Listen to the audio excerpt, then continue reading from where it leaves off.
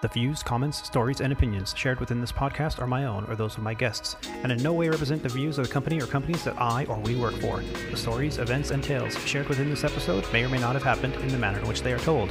They may or may not have even happened at all. The details have been changed to protect the innocent and the guilty alike.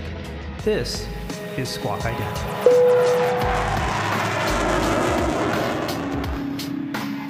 You're listening to Squawk Ident, an aviation podcast dedicated to the journey and the challenges surrounding the life and career of Aviator Tony, his co-hosts, and his guests. Together, we will explore the many pathways to an aviation profession, the realities of what a professional aviator can expect in today's marketplace, and we share many stories along the way. I'm your host, Aviator Tony, an airline pilot currently flying for a U.S. Legacy airline with 20 years on the flight line. This is episode 70 of Squawk Ident, recorded on the 5th of February, 2021, from Studio 2821 from the 28th floor of the Westin Copley Place Hotel in Boston, Massachusetts. In this episode of Squawk Ident, we will discuss the seesaw effect that has toyed with our ability to keep calm and fly on. With another round of warn letters announced recently at many of the U.S. legacy carriers, the stress levels have started to creep up again with airline aviators. In the WTF segment, we take a look at United CEO's recent comments on making COVID vaccinations a conditional part of employment for its over 13,300 pilots. We explore the aviation pioneer aviator, Bessie Coleman.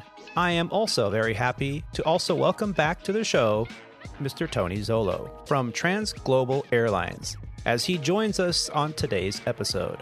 All this and more on this, the 70th episode of the Squawk Ident podcast. Now that our pre-flight is complete, let's get ready to push off the gate, start up our virtual podcast engines, and get ready for takeoff. Squawk Ident episode 70 is officially underway. Joining us today is a superb aviator and co-host. He is a former international and professional racquetball champion, a member of the 9G Club, an A&P and avionics tech, an RC aircraft commander, a boat skipper, and a commercial drone operator. Currently, he's a 737 pilot for Legacy Airlines. The name we use here on the show is an alias to our employers, a U.S. mainline carrier. From his fortress of isolation, where he's thawing out, where he just returned from a 3-day trip where he battled a nor'easter weather event. From somewhere in Flower Mound, Texas, help me in welcoming back to the show, Mr. Rob D. Rob, how you doing? I'm doing really good. How you guys doing? Doing great, man. Doing great. So, you actually did some flying this week. Tell me about it. I did. I got to go to a town or a state or a city that I haven't been to before, believe it or not. Portland, Maine. I haven't been there. I even lived in New England for, I don't know how many, 15 years, and I never made it up to Maine. And so this was the first time up there. And coincidentally, there was a nor'easter, as we say it, going through the area. So it was pretty wintry up there. Yeah. Snow and wind, and temperature was the temperature's only down to about 28 degrees, but that's different from Texas. We're up in the high 50s, low 60s right now. So yeah, I was shivering in my boots for sure. Did you have to de-ice at all? Oh yeah. There was plenty of de-icing going on. The next morning we spent the night, so the kickoff flight got out there, and the plane got in pretty late at night. I think it got in about 10:30. And at that time, the storm had pretty much pushed out. So there wasn't any snow accumulation on the plane, but it was pretty obvious that they encountered icing conditions on the approach, because the flaps were left down at 15, which is one of our procedures if we encounter icing on the approach. And when I did the walk around, you know, the nose and the leading edges were all frosted up or iced up. They weren't frosted or iced up. So, yep, we had to get the ice, remove all that ice, and we're on our way back to Charlotte the next morning. Very nice. Very nice. Yeah. Rob, I think you have your background image still green screen thing because the pictures behind you are sparkling, and I'm like, that's pretty cool. How is he doing that? I couldn't figure it out. It's like Christmas. Oh, no, that's the nor'easter going on up there in the. that's the effect cool. We got going. I was like Harry Potter at his house, man. The pictures are moving. I thought it was Ghost House or something.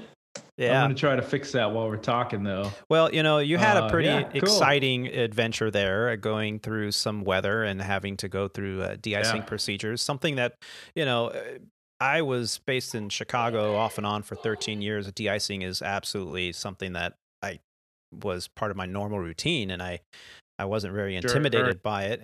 But I haven't had to do it in a long time. I think I've de-iced once this season. I've just been lucky, I guess. And so to hear now, when someone I know goes through the de-icing procedures, I'm always impressed. I'm like, oh yeah. This was my second time. So I've been pretty lucky myself. I've been able to avoid some of the colder climates, at least, some of the storms or having to wake up in a climate that's cold and frosty. So this is only the second time, but they made it really easy to do with the Hot app, that we have on our EFBs. Mm-hmm. I mean, that is such a modern advancement in our procedures from what we used to have at Sandpiper. You had to reference those cards and, find it, keep that card in the book and make sure you have the current card for the year or whatever. Now it's just all in the app. You just click on the app, open it up. It automatically knows what airport you're at, and you just have to enter the nose number, and voila, it does everything for you. Yeah, so it's pretty amazing. And I'm really happy that Legacy Airlines has developed that technology. And I think that maybe in a future show, we should probably dedicate some time on explaining what de-icing procedures are like when you're working at an airline operator, and how it differs from, say, a private or a charter operator. It'd be interesting. Yeah. Speaking of private operators, also here to help me to get Flight 70 of the Squawk Ident podcast underway today is another exceptional aviator and co-host. He is an award-winning trophy-hoisting tennis champion, a professional CFI IIMEI flight instructor, a former freight dog, a former airline pilot, a current King Air flight instructor, a Falcon 2000 commander, a captain, and a corporate operator as well. He joins us from his chateau, where he just got back from a 3-day event himself, where he had adventures all over Arizona. From somewhere in San Diego, California, here he sits in his freshly painted oasis of chaos. Please help me in welcoming back to the show, Captain Roger. Roger, how you doing?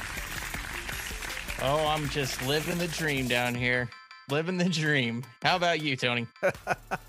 I'm doing pretty good. I'm in the middle of a trip. Anybody that can watch the video that'll be later posted on YouTube as a promo clip, you can see that my background is the hotel room here in Boston. So we'll get more into that here in just a moment. But so you've been getting a lot of stuff done around the house, keeping up with the kids' online education, and you've also been doing some flying.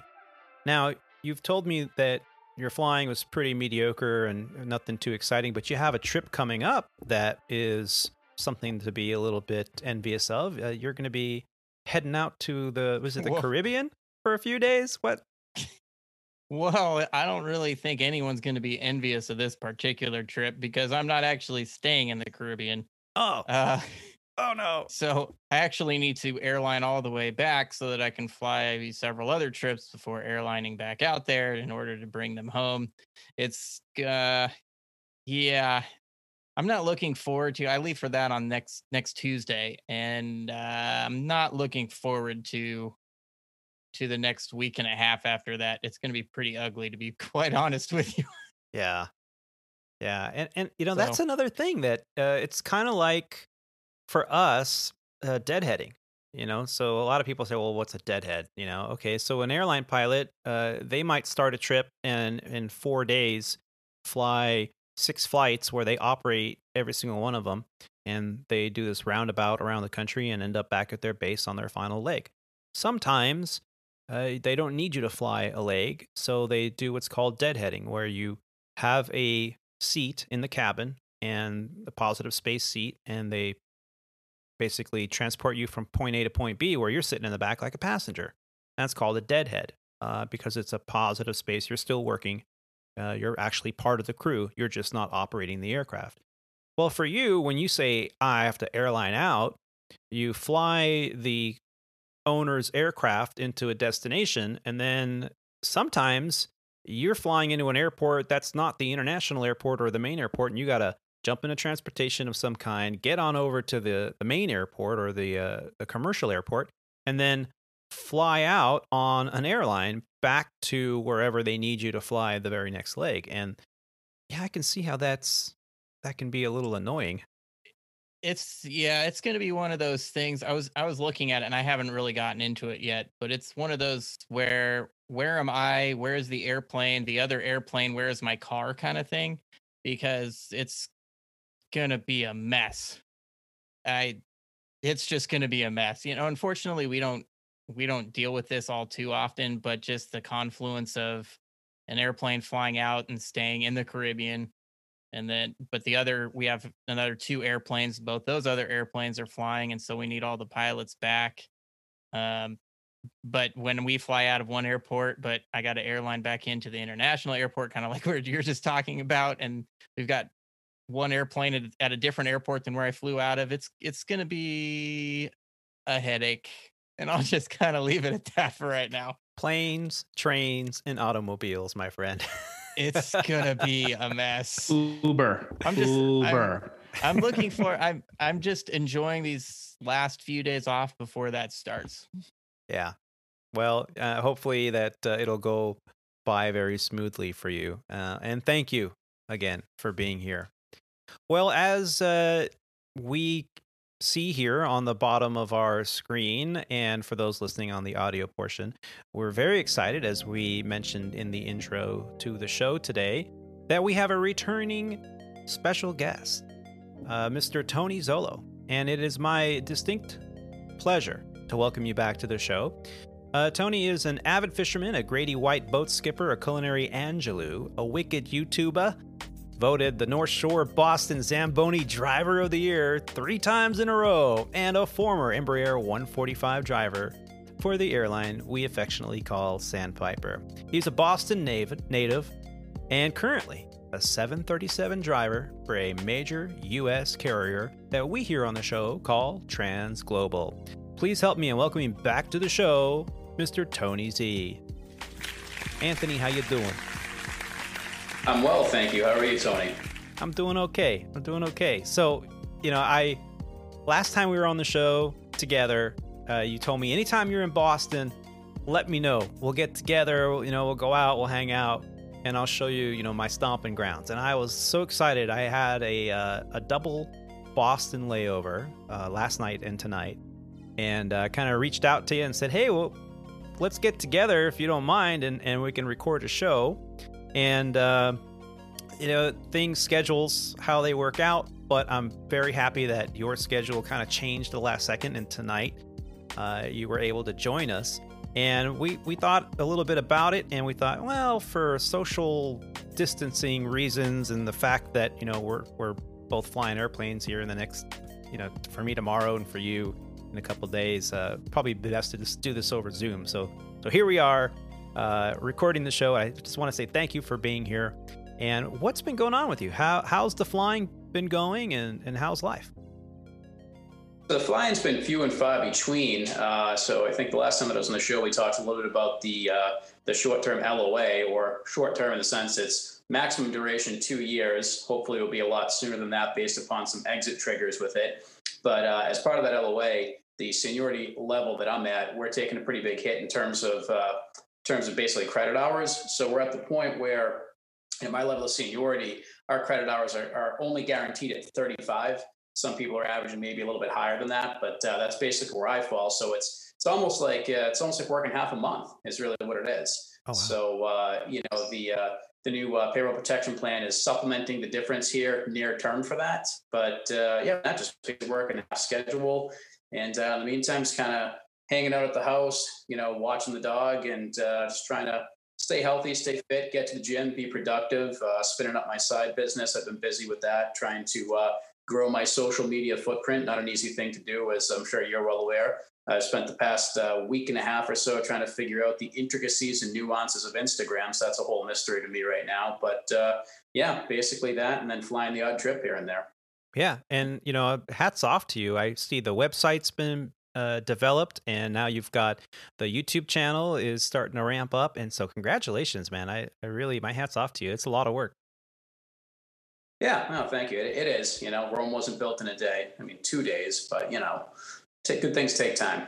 Yeah, and we are talking about Life by Z. So on Instagram, YouTube, and whatnot, just do a search for Life by Z, and you'll find Mr. Zolo's motivational. I'll take that a step.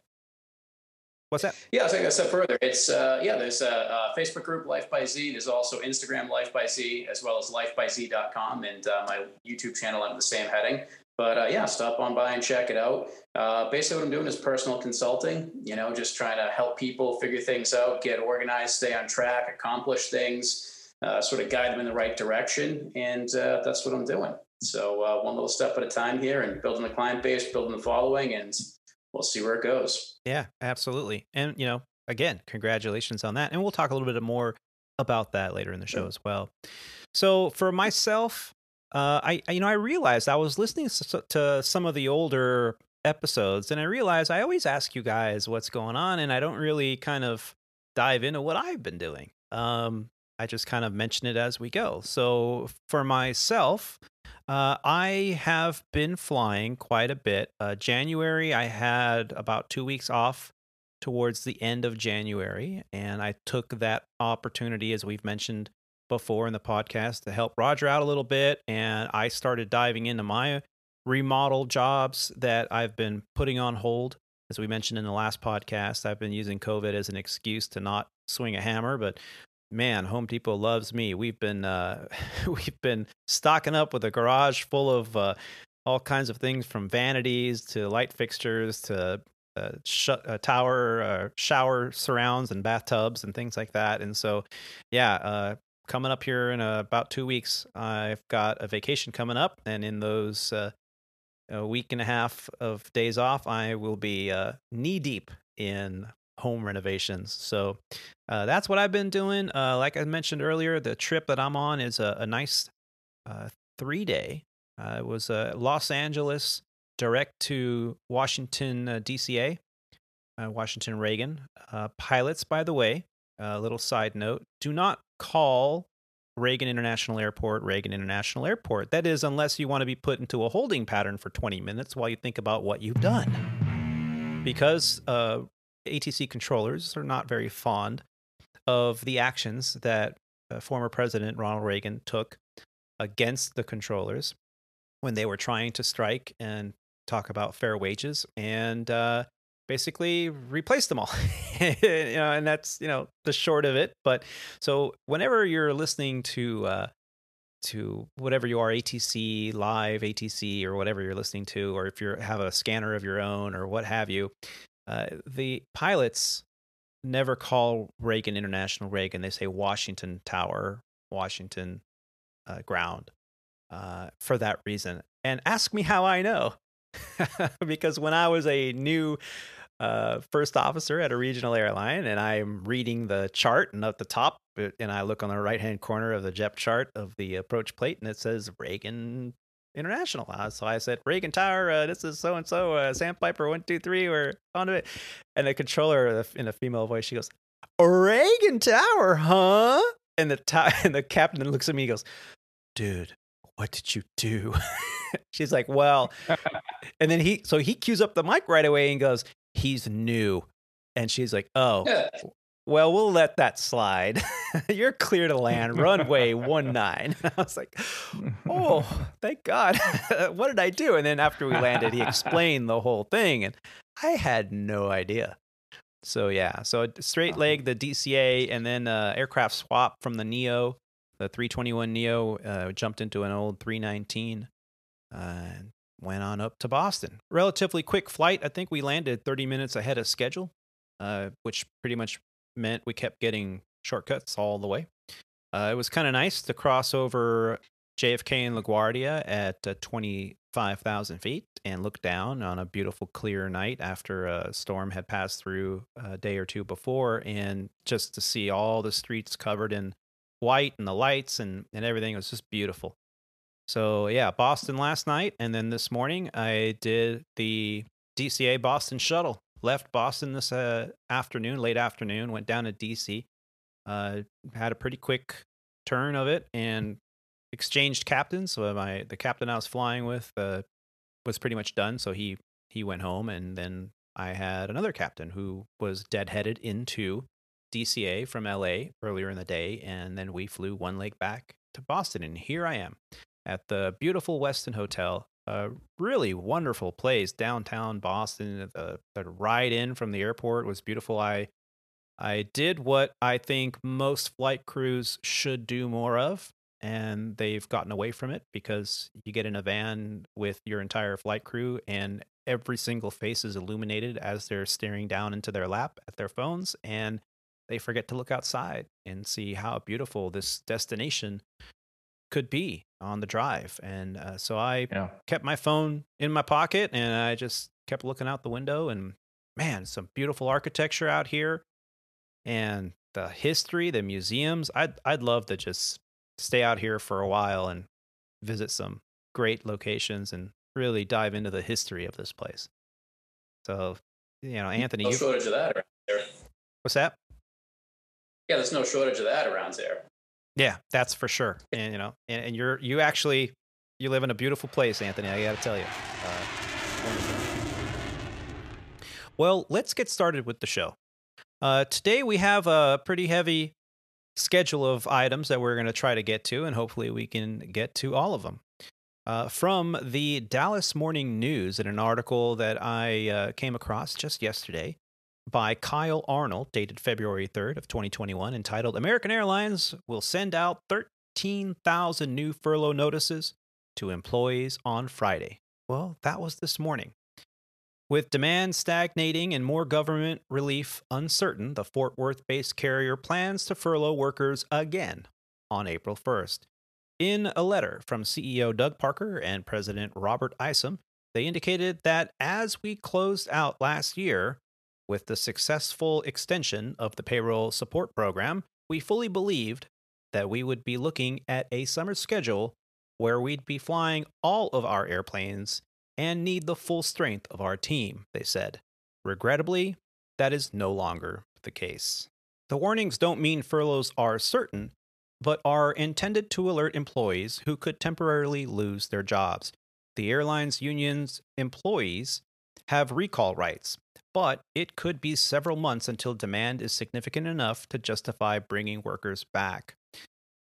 The article goes on to say that Parker and Isom said that the company's passenger traffic will be down 45% during the first 3 months of this year, and based on current demand outlook, we will not fly all of our aircraft this summer as planned. The TSA data shows that the number of passengers flying out of the U.S. in airports is still down by more than 60% from a year ago. And also, United Airlines has issued 14,000 furlough warnings to its employees, while the Dallas-based Southwest Airlines said it won't furlough any employees or cut wages this year. It is offering voluntary leaves and early retirement to workers in an effort to trim costs. American and other airlines are now pinning hopes on an upcoming stimulus program being negotiated by federal lawmakers that will again include help for airlines. And the article will be posted in the show notes here. It goes on with a lot more data about who's getting furloughs and the union's responses. But I got to tell you, when I read this, I thought, oh crap, here we go again. Another bad year. I had no idea if I was going to be affected, how deep this was going to go, and how many pilots were going to be affected by that 13,000 number. At Legacy Airlines, the sister company here, we've been dealing with this same thing. And I know that Transglobal has kind of been issuing some of these warn letters that the media is not talking about as well, right, Anthony? So my understanding of that, and I could be wrong on this, you just said 14,000 a minute ago, which I'm not going to doubt or discredit that. The number sounds a little bit high, but we had a lot of flight attendants, for example, that were furloughed, but now under this latest payroll protection program, they have to bring those flight attendants back. Correct. So, where that's only going to be a temporary, measure that's going to get them through, at least as things stand right now, not barring basically, a CARES 3.0, so to speak. That would only go through the end of March. So I would imagine that those furlough notices are sort of baked into the cake, if you will, yes. If that makes any sense. And again, that's just an assumption, my understanding of it. So yeah, I mean, that's really the only thing I can kind of, comment on intelligently or even semi-intelligently at this point. Yeah, that's my understanding too. The same over at American and at Legacy Airlines as well. That they're the pilots and that's cumulative, all the employees, not just the pilots and the flight attendants and whatnot, but throughout all the labor departments, those were the numbers. And okay, that would make more sense then. Yeah, and so by that logic, what was going to happen was there were pilots that have been waiting to get back on the line as demand would increase. Right now, they're payroll protected, so they're basically staying at home, collecting a minimum monthly guarantee of sorts, and they're not flying. And they're waiting for their class date to go get requalled, do their landings, whatever they had to do, go back to the base where they were and get back on the line, whether that be reserve or whatnot. And before that can happen, because of the projections, now they're having to give out these warn letters, as we've spoken about in previous shows, legal responsibility of the company after an idea of a mass layoff. They have to give 60, or in some cases like New York, 90 days notice to the employees that are affected that, hey, you may get laid off. So these pilots especially are feeling like, wait a minute, just when I thought I was coming back, now you're announcing you're going to give warn letters again. So it's this seesaw effect of stress and anxiety amongst the stress unstable part of the job. The thing is this: when you talk about this whole COVID thing, and we're almost a year into it now. I mean, certainly when this thing first went down, my rational, level-headed, sort of part of me, looked at things and said, all right, hey, this is going to be a lean year, where the airlines are going to lose money. It's not going to be good. We'll come out of this, will be okay.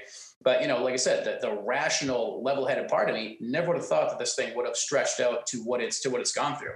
And when you try to apply logic and reason to a lot of things with this, again, not to be repetitive, but like the logical, rational, reasonable part of me that's looking at this going, oh yeah, this will happen. That'll happen. You're not seeing all those things happening. Moral of my story here is that you can't apply logic and reason to this. So with that being said, my disclaimer here, logic and reason makes me think, well, okay, let's wait and see what happens this summer as the vaccines come out. People will get the vaccines. More people will start traveling. The big thing is foreign countries opening up their borders to incoming international travel. Again, the rational part of me likes to think that that's what's going to happen, and that will level the playing field, to basically normalcy, if you will. But I don't know. When you apply logic and reason to this thing, right from the start, that sort of seems to be out the window. So anybody's guess. Who knows? It could be as dark as they predict. It could be the polar opposite of that. I mean, it's just that much of a crapshoot. Yeah. And Rob, you were flying just recently. What were people saying about this announcement? Well, mainly I just had conversations with the captain. The flight attendants that were working our flights are, as you can imagine, they're very senior, just because, all the junior ones, like you just talked about, are sitting at home, collecting the PSP money. So the captain has been with us for over 30 years already. He came to the 7-3 fleet from flying the 787 and the 777. So he said he was furloughed for about 2 years at one point. And in conversation with him about this, I mean, he was so far removed from the whole situation, because it really doesn't affect him other than, how he bids, what overnights he's going to go to and stuff like that. So it was kind of, he was curious as to what I thought. And, I don't know very much about it. Obviously, I know that, the warn letter came out and we talked about that. And I told him, how many pilots they were looking at warning. And it was 1,850. Mm-hmm.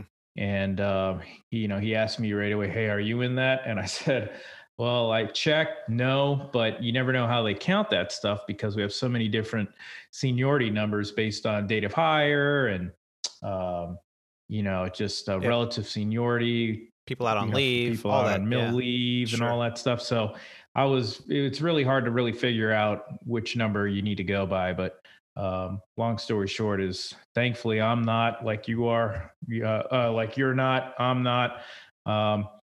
So that's kind of the conversation, how it went. Yeah. Talked to another buddy of mine, a fellow West Winder. Tailwinder. And he was thankful that we weren't in that situation either. So yeah.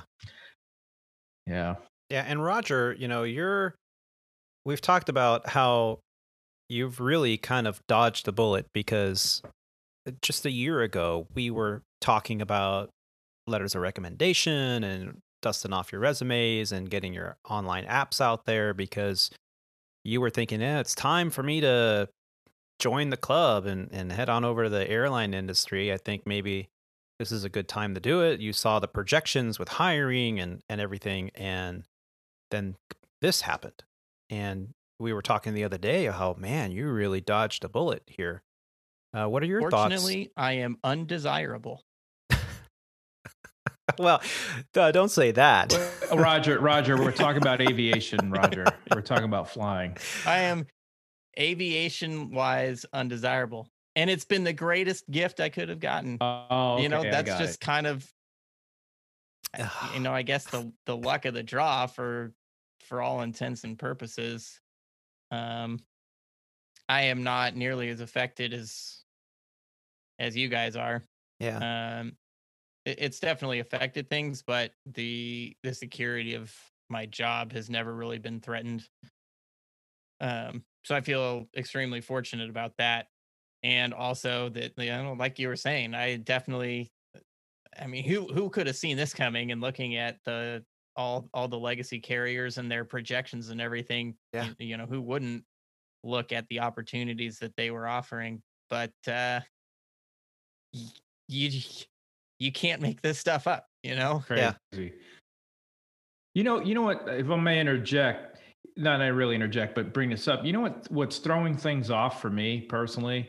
And I enjoyed seeing the news and I thought it was great, but you see these other companies saying, hey, we're going to start hiring again. Like, I forget, was it Spirit, Frontier. Yeah.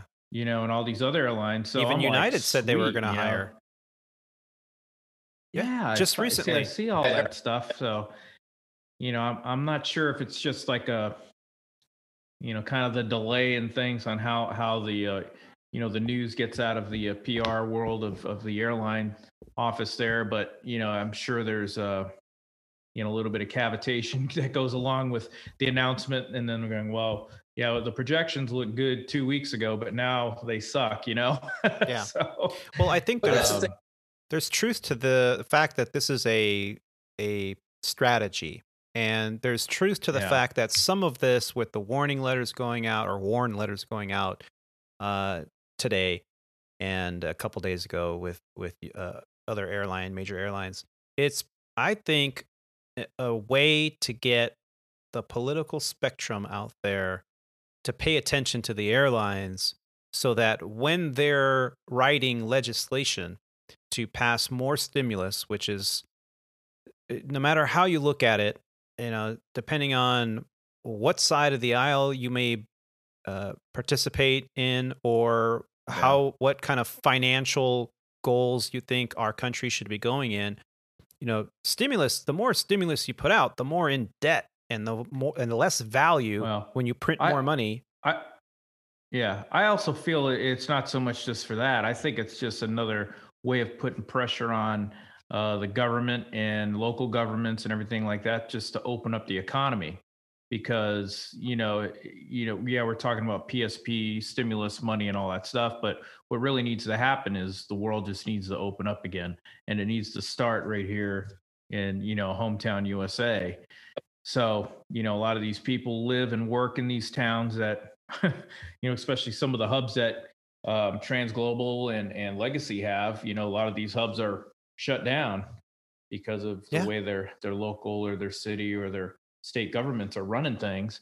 And, you cross right over the border to another state and, they're doing just fine. They're making ends meet, and I wouldn't say they're doing just fine, but their businesses are open, people are working, kids are going to school, and yet their numbers are dropping in terms of infections and whatnot. So I think this is all kind of a strategy. At the same time, you're right. Like, the projections on one week might be different than the projections in the other, and as the news comes out about vaccine rollout being slower in some states than others, I've found out recently that it depends on what state you live in. If you live in Nevada, they're on 1B, transportation workers. They're going out and getting vaccines. But if you live in California, even though 1B is the next one to go, they're still not done with the essential workers, 1A. So depending on the state you live in, North Carolina being another one, Arizona being another one, you could be getting your first round of vaccinations right now as a transportation worker. But in other states, you can't, because they're still behind and they're not where they need to be. So, this is very much a state-by-state issue. I think that the airlines are having the strategy in order to put pressure on Congress to get them more relief, more money in the stimulus program. And speaking of that, the question really is, will CARES 3.0 be helping payroll protection? From CNBC, an article published just yesterday by Leslie Josephs, airline laborers unions push for a third round of federal aid with travel demand still depressed. This article was interesting because it said American Airlines and United Airlines have warned some 27,000 employees cumulatively that they could be furloughed. The travel demand remains low, and slow rollout of the vaccines have dashed hopes for recovery. The second round of federal payroll aid expires after March 31st. So they go on to say how, the current round of aid at $15 billion expires on the 1st. And these airlines, said, hey, we could be potentially laying off 27,000 jobs. So maybe it's time that we get the CARES Act 3.0 passed so that we can keep these people out of the unemployment line and keep them working. And I think it worked, because after I landed here in Boston tonight, I did a quick scrolling of the news feed and found out that this morning they actually passed the new stimulus, the Biden-Harris stimulus plan, in the Senate on a 51-50 vote. And it made history because it was a tie, and the tiebreaker in that situation is the vice president. So Vice President Harris was the tiebreaker to 51. So what does this mean? Well, we don't have the verbiage in front of us. We don't have the outline of the bill, and it still has to go through the House of Congress, which they had a separate bill that they had passed. So now we have until about mid-March, according to this article, for all the details and the amendments to this bill to get in there. The question is, will this include a new payroll protection for airlines? And with this budget resolution nearly complete, Congress can now turn in earnest to writing Biden's expansive pandemic relief proposal into law and push it through the Senate without Republican votes if necessary under the special rules unlocked by budget legislation. That process will take weeks, with Democrats eyeing mid-March as the deadline for final passage of the relief legislation, because that is when enhanced unemployment benefits will expire if Congress doesn't act fast.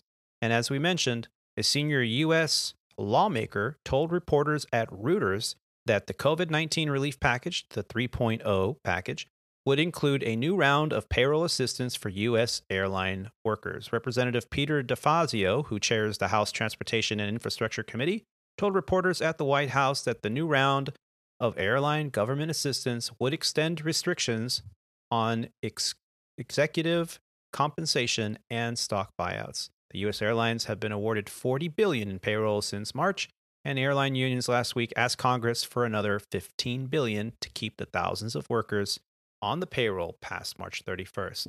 So until probably here in the next few days and hours, we'll see what this entails. Maybe those warn letters will go out and the 0 furloughs will happen.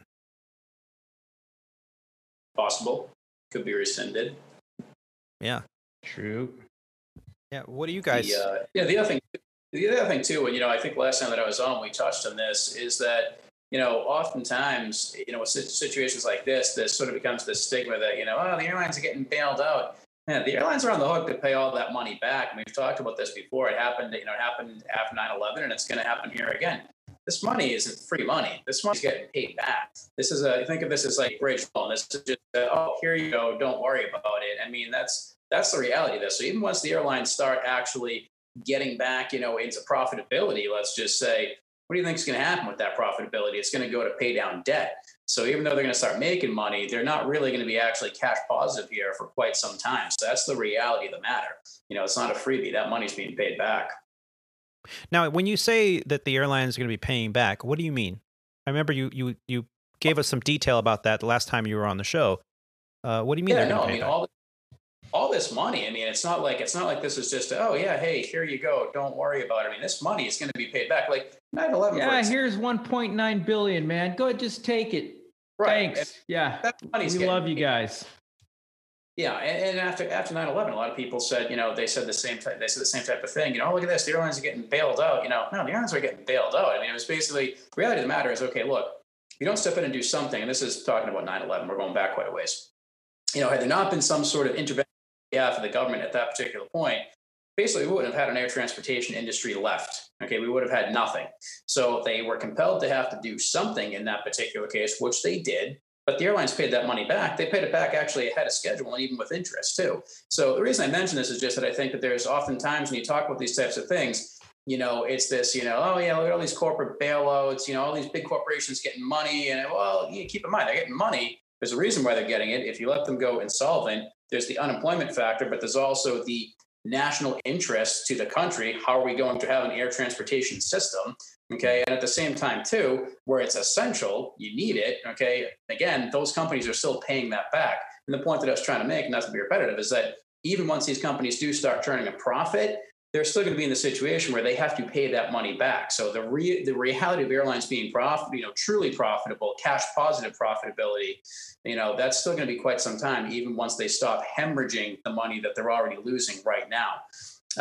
And obviously for selfish reasons, I want to see this go through. But the reality of the matter is, as a country, we can't just keep on printing money. We got to start really evaluating that. I mean, 1, possibly 2 rounds of this, okay, but pressing up on the third, there's that part of me as just a U.S. citizen that says, okay, I don't want anyone to lose their job, but we can't devalue our currency and live off of credit card debt, which is effectively what we're going to be doing on a larger economic scale here. Yeah. Yep. Yeah. And that's really the scariest part of this, I think, is that we keep doing this. I too am selfish that I want to see, my brothers and sisters keep their jobs with protections because we are a vital role of the economy, as we've mentioned before. Right. But at the same time, I don't want it to devalue our nation's currency and just keep deep diving into more and more national debt that we're never going to get out of. Yeah. Which could be dangerous. Right. Yeah. Yeah. And one thing that can be the trifecta in all this, if there ever is one, is, we meaning the industry have benefited from very, very low fuel prices in the past few years. And, here we are suffering from a pandemic, which has brought us to our knees.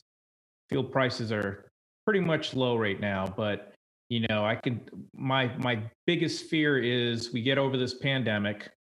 And with the new administration in place now, and the way they're handling the energy solutions of our country, we may have another spike in the price of fuel, which has always been, an airline's biggest expense: labor and fuel. So, going into debt to keep everybody on staff, and then, going into debt to take these PSP loans, surviving the pandemic to be brought back to our knees because of labor and fuel costs is something that, it's if it happens, I wouldn't be surprised. But oh my God, I hope it doesn't. That would be a so Rob, kind of speak to that point right there. See that poster right over my shoulder there? Yeah, I do. All the different airlines. With what you're sort of alluding to, and everybody thinks I'm crazy, that thing may have to be reworked, because I think that possibly longer term force some sort of, merger 2.0. I mean, I think I've said it before on this podcast that I don't think merger mania is done yet. I still think that there's going to be another round of that, and like I said, I mean, that, who knows, that could all be reworked over there in time.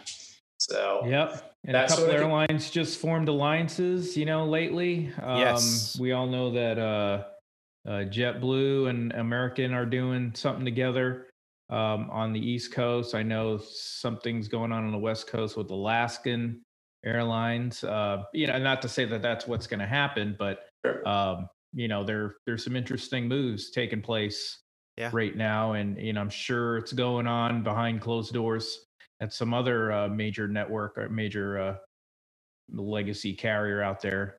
So yeah. And what's the point of all this? The only reason I wanted to mention what's going on with the warn letters and this, CARES 3.0, which it looks like it's going to go through. Their positive news has been coming from the negative news that came only hours before. That was followed by some more positive news with the news that airlines were being hired. This whipsaw it's absolutely exhausting for anybody that's in the career and that it affects. Now, Rob, earlier you mentioned you flew with a captain, 30 years on the flight line. It doesn't affect them. You can ask him a question about it, what he thinks or what she thinks, and you're going to get a response, well, I really haven't been following it. I don't know. Which there's no, fault for that. I mean, that's his or her prerogative.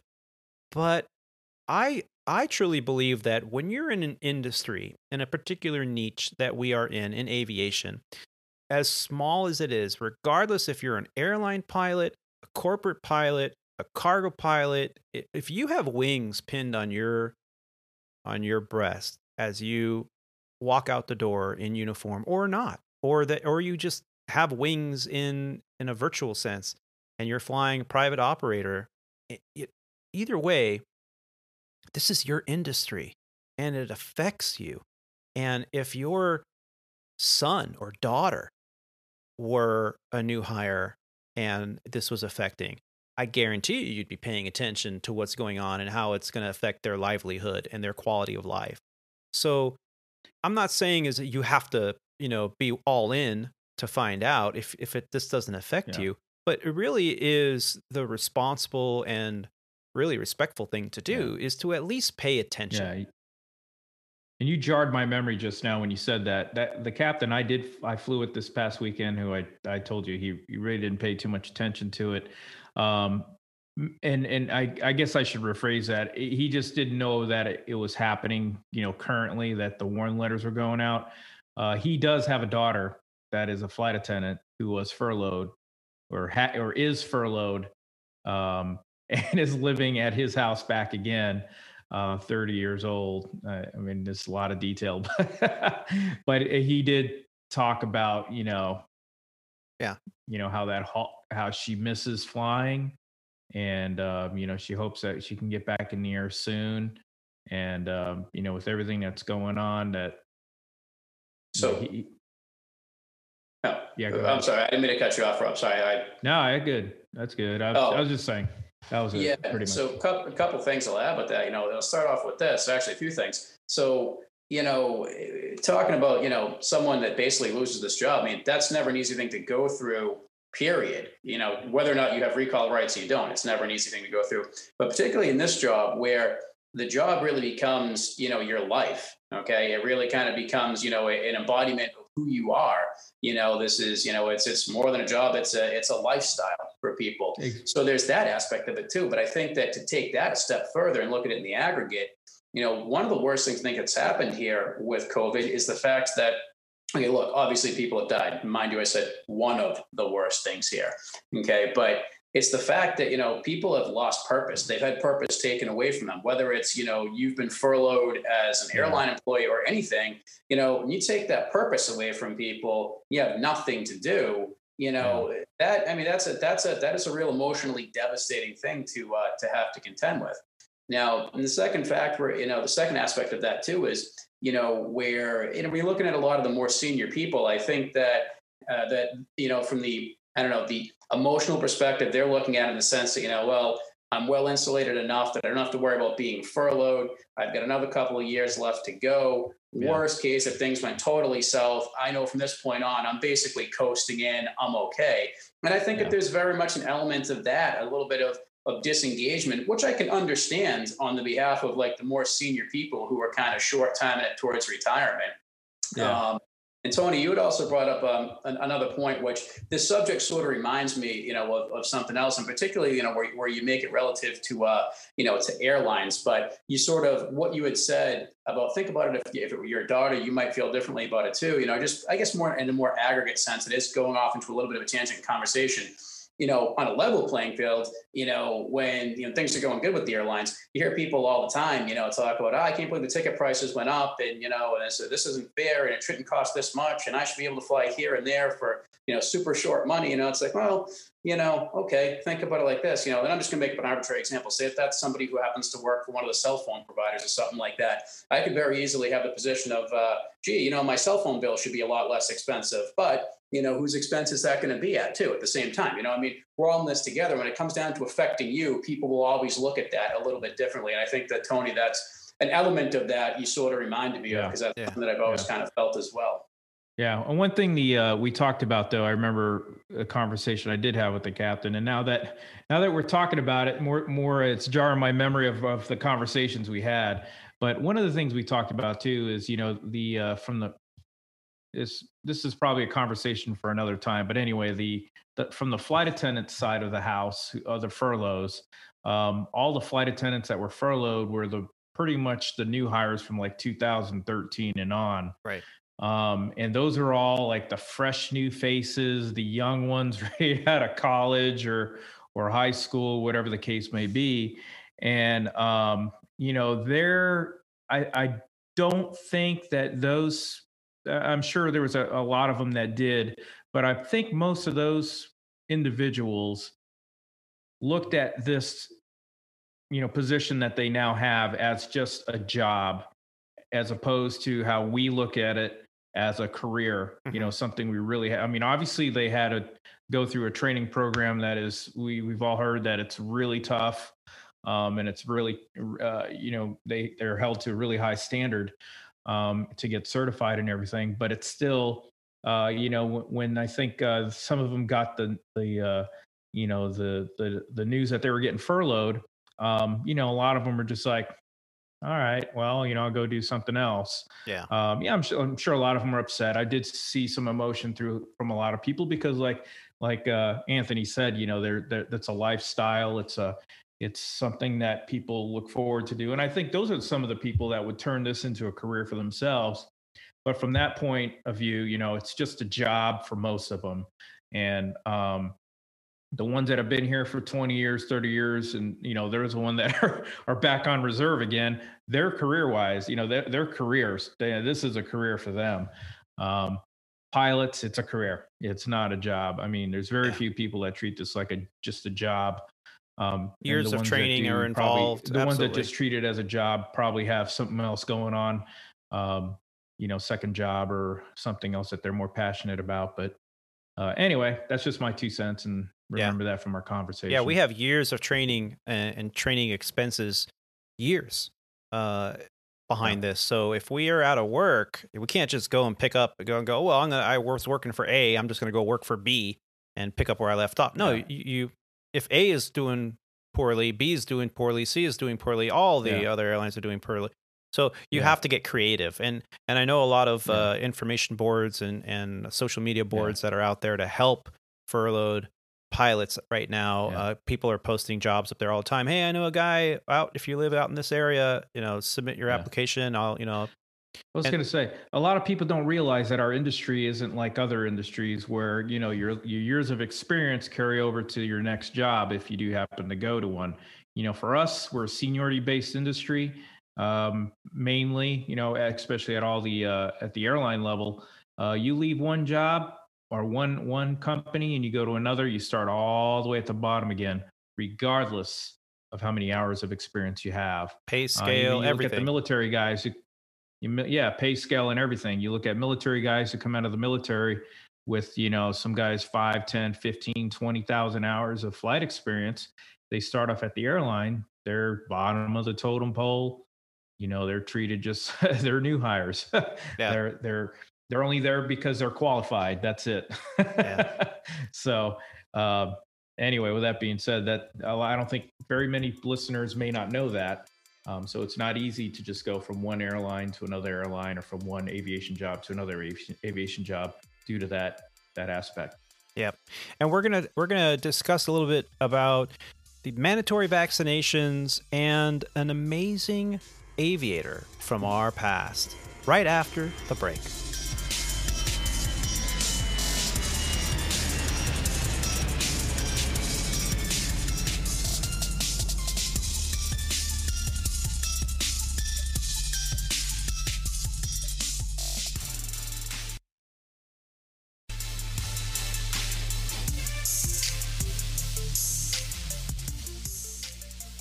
And ladies and gentlemen, welcome back to the second half of episode 70 of the Squawk Ident podcast. Again, I want to thank my co-host, Rob D. and Captain Roger, for joining me today on this remote recording from Boston, Massachusetts, where I share a location with our special guest today, Anthony Zolo from Life by Z, who is giving us his input on this CARES Act that we've been talking about, the furlough, the warn letters, all this crap that we have to deal with again here at the mainline carrier. Now, I think, if you're listening and you're just starting out in aviation, or you're learning how to fly, or in training right now, or you just think that aviation's cool to learn more about, and someday maybe this will be the career path for you, I think there's a lot of value in listening to us debate back and forth about how this is affecting us, because yes, although this is new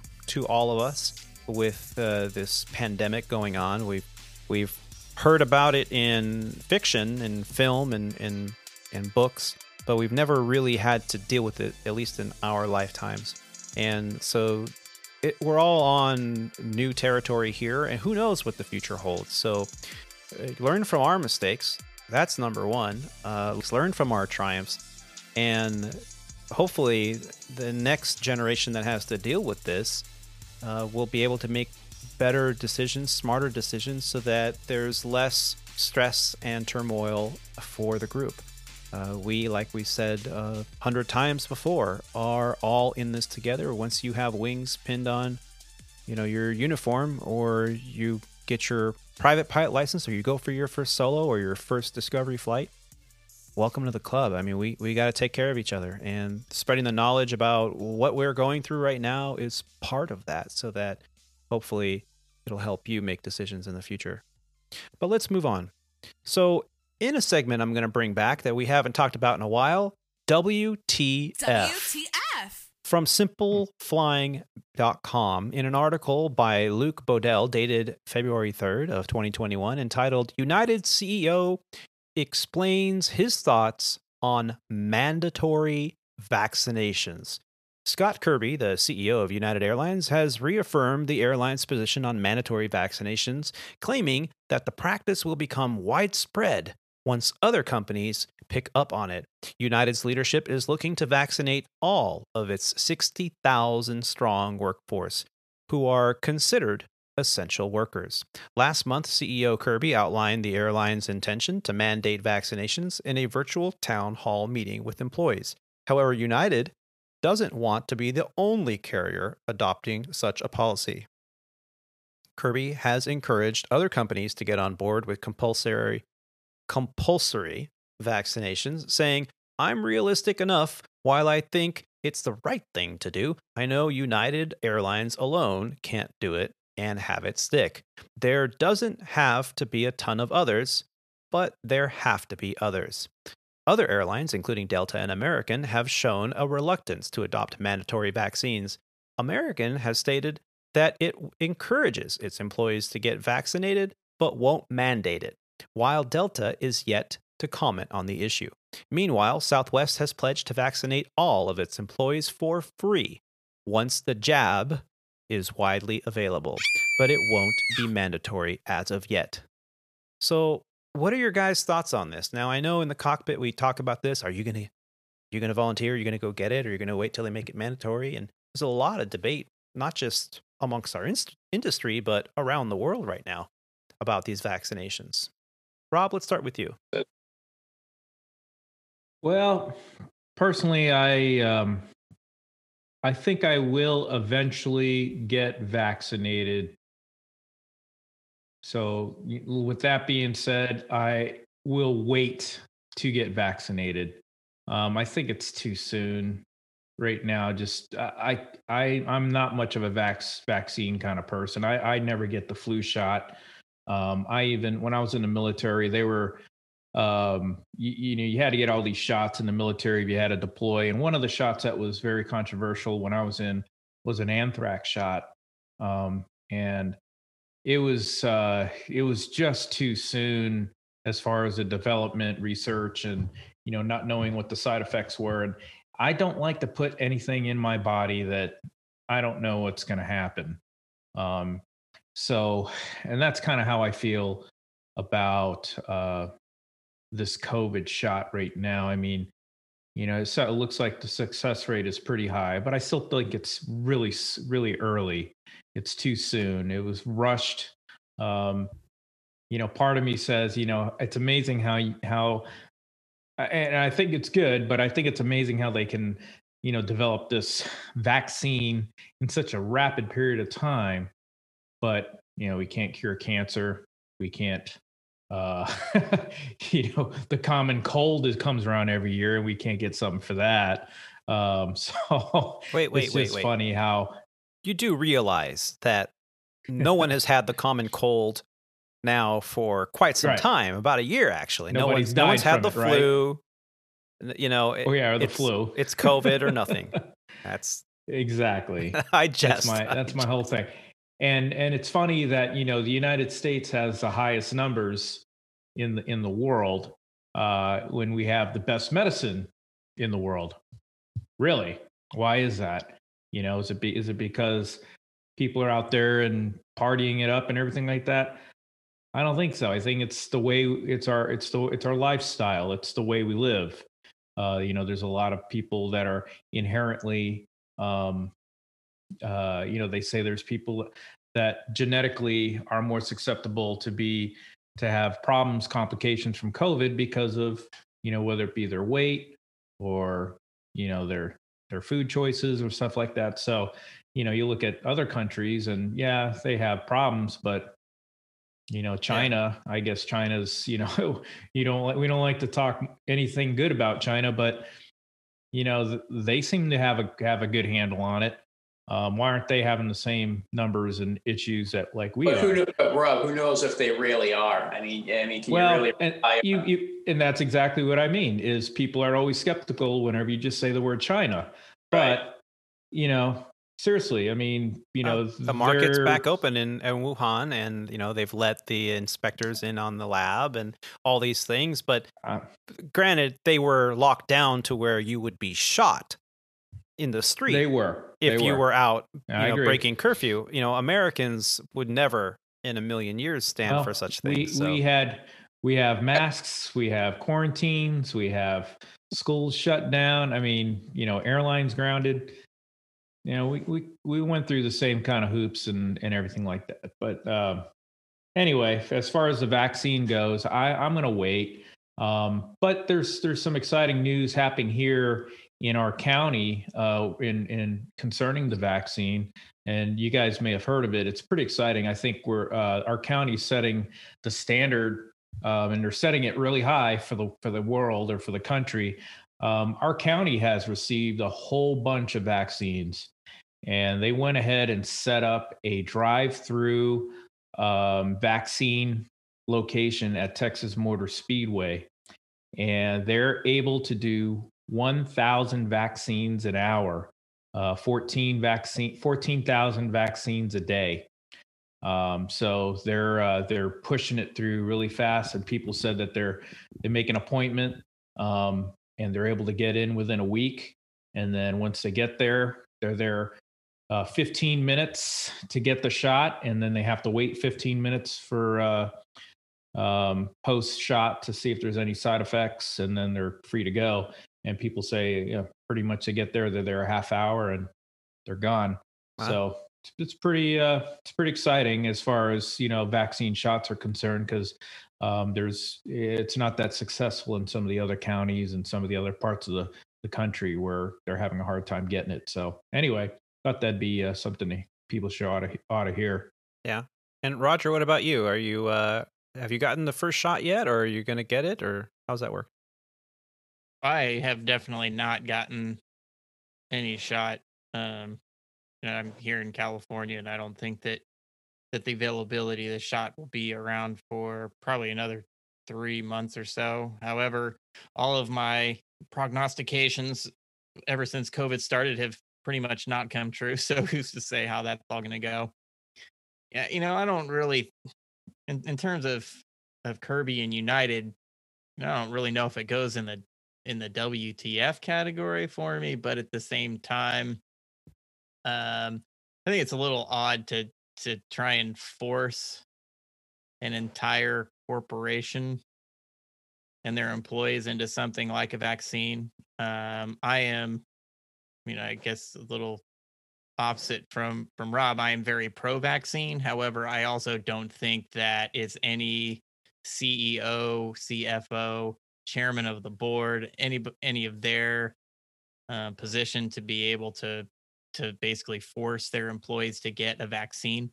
At the same time, I appreciate where his heart is, because I think that he's trying to do it. I do not think that there is anything malicious behind that. I think that his heart is in the right place. Is like, look, we want to try and keep people, I want to keep my employees from getting sick, and I want to try and keep my employees from then infecting other people. I 100%, and this is I don't think I've ever said this about a CEO before, but I 100% think that his position on that issue is in the right place. However, I think he might be slightly overreaching, but I can appreciate where he's coming from. And I guess that's pretty much all I have to say on that. I don't want to, obviously the whole vaccination thing just as a whole can really open a can of worms. Yeah. Yeah. And Anthony, what about you? Are you looking forward to getting the jab in the arm, or is this something you're going to wait as well? Enthusiastically looking forward to getting the jab in the arm. Sign me up. Put me in, coach. I'm ready. Give me that thing right now. Look, here's the reality of the matter, folks. We're all going to get the virus, or we're going to get the vaccine. One or the other. Take your pick. If you just look at how viral this thing has gone, that's the reality of it. We're either all going to at some point contract COVID, or you're going to get the the vaccine to preclude getting COVID. I mean, it's not the inevitability, not of the United States, of the world. Now, that's just Anthony's opinion. I'll parrot something that Roger, just said a second ago, and I sort of alluded to earlier. That's the rational thought process of mine taking over and thinking. But who knows? My sort of rational way of trying to think about this whole thing has not really proven to work out, because this thing has been anything but logical and rational right from the start. But I do think that there is truth in that sentiment when you just look at it sort of unemotionally and by the numbers. We're all bound for either getting the virus or the vaccine. Now, as far as the virus goes, I already had the virus. I, been there and done that, checked that box already. Sort of also to pick up there what Roger was talking about a minute ago, I like Kirby a lot. I definitely think his heart's in the right place. And the reality of the matter is, I think that you're going to see a lot of foreign countries are going to probably mandate the vaccine. So even if you're on a narrow body airframe, you could be flying into some foreign countries. Certainly, and you get up into flying wide bodies. I could see more foreign countries over longer distances, requiring this vaccine. So to the point, I mean, it may be sort of a requirement in terms of your overall scope of employment more than something that the company mandates. Kind of like if you're flying to China, you have to have a visa, right? That's one of the things that's required for that, and that's a term of employment. That's something that you have to have. So I think in the aggregate, this could sort of become a mandate just by virtue of you may need it to fly certain places. I do think that Kirby's side is completely in the right place, but I also agree with Roger in the sense that when you come out and you try to take this authoritarian type stance of saying, do this because we said so, that gets a little bit dangerous. And I do think that Kirby, I like the guy. I do think he has good intentions with this. Like Roger said, he's not being malicious in any of this. But, a corporate entity, especially a government, or a government entity, coming out and, making edicts and making mandates, that is setting the precedent for something really dangerous. Just as a little, for instance, type of thing, look at how far authority has basically kind of spiraled out of control in the realm of all this. I forget what it was, but I read something not too long ago that basically the headline said, the CDC now requires blah, blah, blah. And I thought to myself, and correct me if I'm wrong, maybe I'm getting a little bit dopey in my old age over here, but the CDC makes advisories and recommendations. Since when did the CDC get, authority to start making, requisite mandates, giving out orders? Did I miss something over there and understand something from the onset? I mean, I think that on a bigger, not to turn this into politics, and I won't, but I will just say this: I think the bigger issue we have to kind of look at here is sort of where's our country going, in the sense that there is a lot of power grab up for play here that's going unchallenged and unchecked, and that's setting up a real slippery slope for things in the future. But as far as the vaccine, sign me up. Rob talked a little bit about this. People have said, well, it's too early and we got this thing too fast. It might not be safe. Well, here's the thing.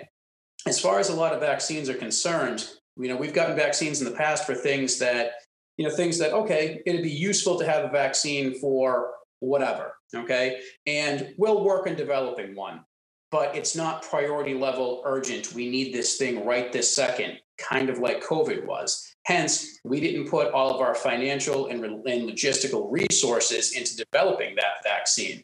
The other thing that we didn't do was cut a lot of the bureaucracy and red tape out of that process. Okay, so we put everything that we had in this financially, everything that we had logistically, we cut the red tape out of it. And the other thing, too, is you do the homework on this. There are a lot of these technologies that were used to help develop this vaccine that have never really been used before in developing a vaccine, that by itself fast tracks this thing by a significant period of time. So as far as when you look at all those things, this whole mindset that, well, it's too fast, it came out too soon, it's automatically not safe.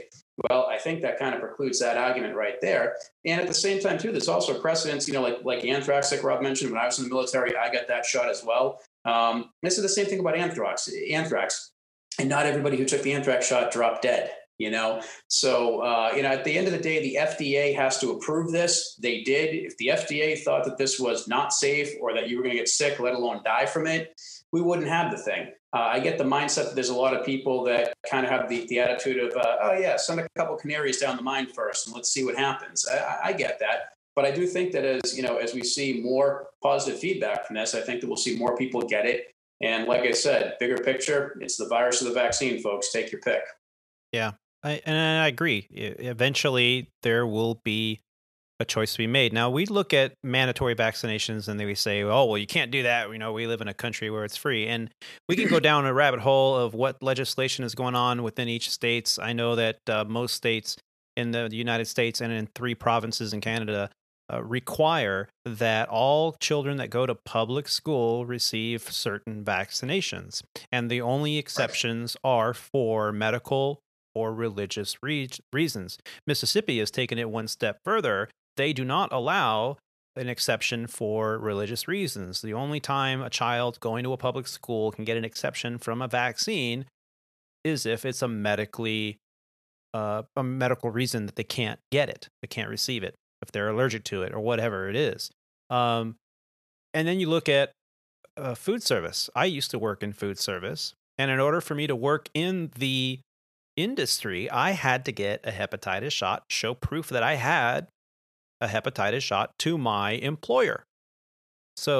there's very much a precedent for this, like you're saying. Absolutely. So you can't absolutely have to have it as a condition of employment. There are already rules in place for other things.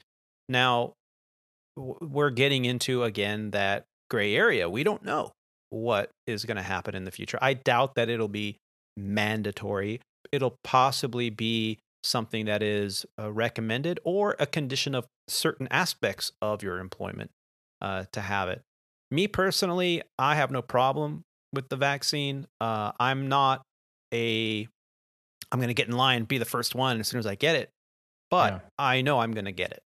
Which one? I don't know yet, because as Rob was saying, he's going to wait to see what the best ones are, how many people have had what vaccine from what manufacturer, which ones had the least amount of side effects, which ones were more effective. And I'm going to make my decision that way, simply because I'm not going to do something haphazardly.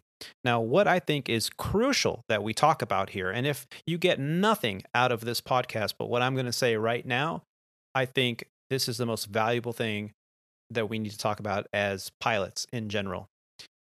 Where is the provision or insurance protecting me in the event that I take a vaccine that the company either requires me to take as a condition of my employment or recommends that I take? Either way, where is the insurance or protections indicating that if I lose my FAA medical due to a reaction that I got from the vaccine, am I going to be protected by the company that is requiring that I take it or asking that I take it? Am I going to have pay protections? That's kind of where my heart is on this whole thing. I'm going to hold out until the company says you have to take it, and then I'm going to say, okay, which one? And then if I do, now it's on you if anything happens. Yeah, right now Legacy Airlines is under contract negotiation, which obviously has been put on the back shelf because of everything that's going on in the world with this pandemic.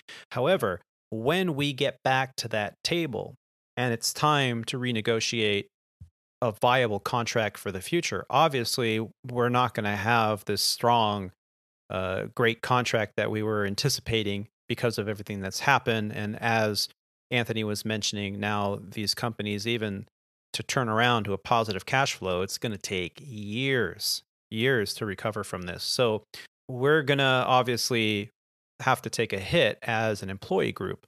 However, I would like to see that every airline and the pilot group and even flight attendant and mechanic group, all the groups that if you're being required to take a vaccination, that's fine, in my opinion. However, I would like to see contract language that indicates that if I lose my medical because of a condition or a inadverse reaction to receiving the vaccine, that I will be protected. If I see that, I'll feel a whole lot better about getting my stab in the arm. Yep. Now, here's the thing. I think, Tony, when you're talking about something like that, you probably will see contract language that'll address that. It's a question of how solid will that contract language be, okay? Because, we all know from experience here that, a contract is only as good as the language. You tweak that thing by, one or two words in the wrong places, and that contract doesn't mean what you think that it means on the surface. So I think that there will be something. The language of that particular article or provision of the contract is going to be of the utmost importance. But here's the other thing. I think that ultimately we'll say that, okay, if it can be proven that the COVID vaccine caused you to lose your medical, then we will do A, B, and C. The real question will then be proving whether or not it was the COVID vaccine. That's going to open up this whole can of worms that, hypothetically, and God forbid, you had to go through some sort of medical review because you lost your medical. They'll say, Yeah, you lost medically, you're not qualified. And that's part of the reason why I want to wait, because I think there's going to be, there's already been some cases where people have developed certain symptoms that they weren't expecting. So now that there's an established record of this, there's language that can be developed into a contract that says, hey, if one of our employees, pilots, whatever, gets the shot and develops these symptoms, which may become medically disqualifying, well, we can attribute that to the mandatory vaccine that you ordered us to take, and therefore we need to somehow compensate, pay, protect, whatever the case may be. But there needs to be some kind of, for me, there needs to be some kind of history, some kind of precedence. And in my personal case, that's why I'm waiting. I'd rather wait, let this thing develop, let it run its course. It's kind of like a brand new car, brand new airplane. Got to work the gremlins out of it first.